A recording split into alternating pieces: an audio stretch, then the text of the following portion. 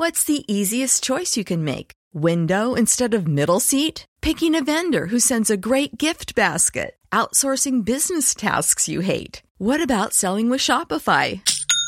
Whether you're selling a little or a lot, Shopify helps you do your thing, however you cha-ching. Shopify is the global commerce platform that helps you sell at every stage of your business. From the launch your online shop stage to the first real-life store stage, all the way to the did we just hit a million orders stage. Shopify's there to help you grow. Whether you're selling scented soap or offering outdoor outfits, Shopify helps you sell. Wherever and whatever you're selling, Shopify's got you covered. Sign up for a $1 per month trial period at shopify.com/try. Go to shopify.com/try now to grow your business, no matter what stage you're in. Shopify.com/try.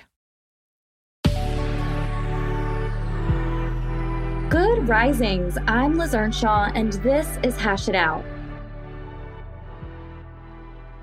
This week, we are looking at the pursuer-distancer dynamic in relationships. I'm responding to a question I received in my DMs. Let me recap it just in case you're tuning in for the first time this week. Dear Liz, my partner and I are in a pursuer-distancer dynamic. What do you do when the pursuer needs the flooded distancer to comfort them during a conflict? What are some strategies? Yesterday, I went over the 3 types of conflict patterns that couples tend to experience, including breaking down the pursuer-distancer dynamic that this person is talking about. Now, we're going to look at how pursuing and distancing might sound in real time. Okay, so let's say that I come to you and say, we really need to talk about whether or not we're going to move in together next month.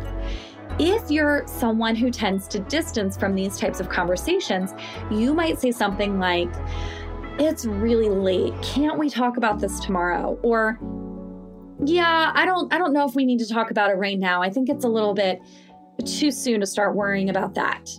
Then the pursuer is likely going to say, so if the pursuer was me, I might say something like, please don't make us wait for this conversation. We need to have it now. I don't want to wait any longer. Then the distancer is going to roll over and huff and say something like, oh no, I'm too tired. Or why do you always have to push these topics? The pursuer then might say something like, fine, I'm just going to leave. I'll sleep at my own house until we're able to talk about this. And then maybe I would actually leave if I was the pursuer, and then follow up with some texts about the issue, like, just because I left doesn't mean that you're off the hook. Or maybe I wouldn't actually leave. It would just be a threat, and I would keep trying to engage the other person. So I might say something like, well, I'm not actually going to leave, but I just really need you to talk to me right now.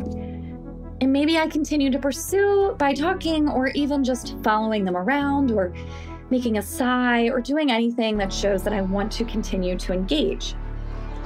Eventually, both people totally gas out in this pattern and they give up, and often they pretend like nothing happened until the pursuer becomes frustrated again that the topic hasn't been resolved and then tries to bring it up again. As you can see, the conversation started fairly enough. Of course, it's okay to ask your partner to talk about something important, or to even be pretty direct that it needs to be discussed sooner rather than later. And of course, it's also okay to say, not right now, I'm really tired, this isn't the best time. The problem here is not actually the initial interaction.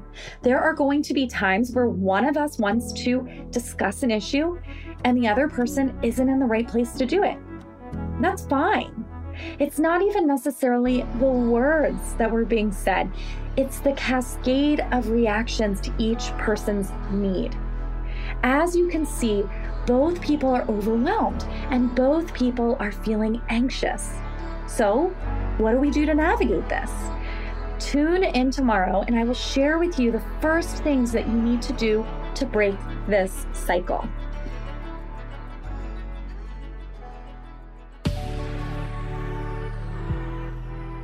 I'm Liz Earnshaw, and you can find me on Instagram at Liz Listens. Thank you for listening to Good Risings. If you enjoy this podcast, please let us know by leaving a review. We love to hear from you. Until next time, love on your loved ones. And when that gets hard, tune in to me to hash it out.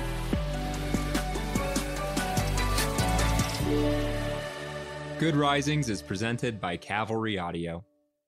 Say goodbye to your credit card rewards. Greedy corporate mega stores, led by Walmart and Target, are pushing for a law in Congress to take away your hard-earned cash back and travel points to line their pockets. The Durbin-Marshall credit card bill would enact harmful credit card routing mandates that would end credit card rewards as we know it. If you love your credit card rewards, tell your lawmakers, hands off my rewards. Tell them to oppose the Durbin-Marshall credit card bill.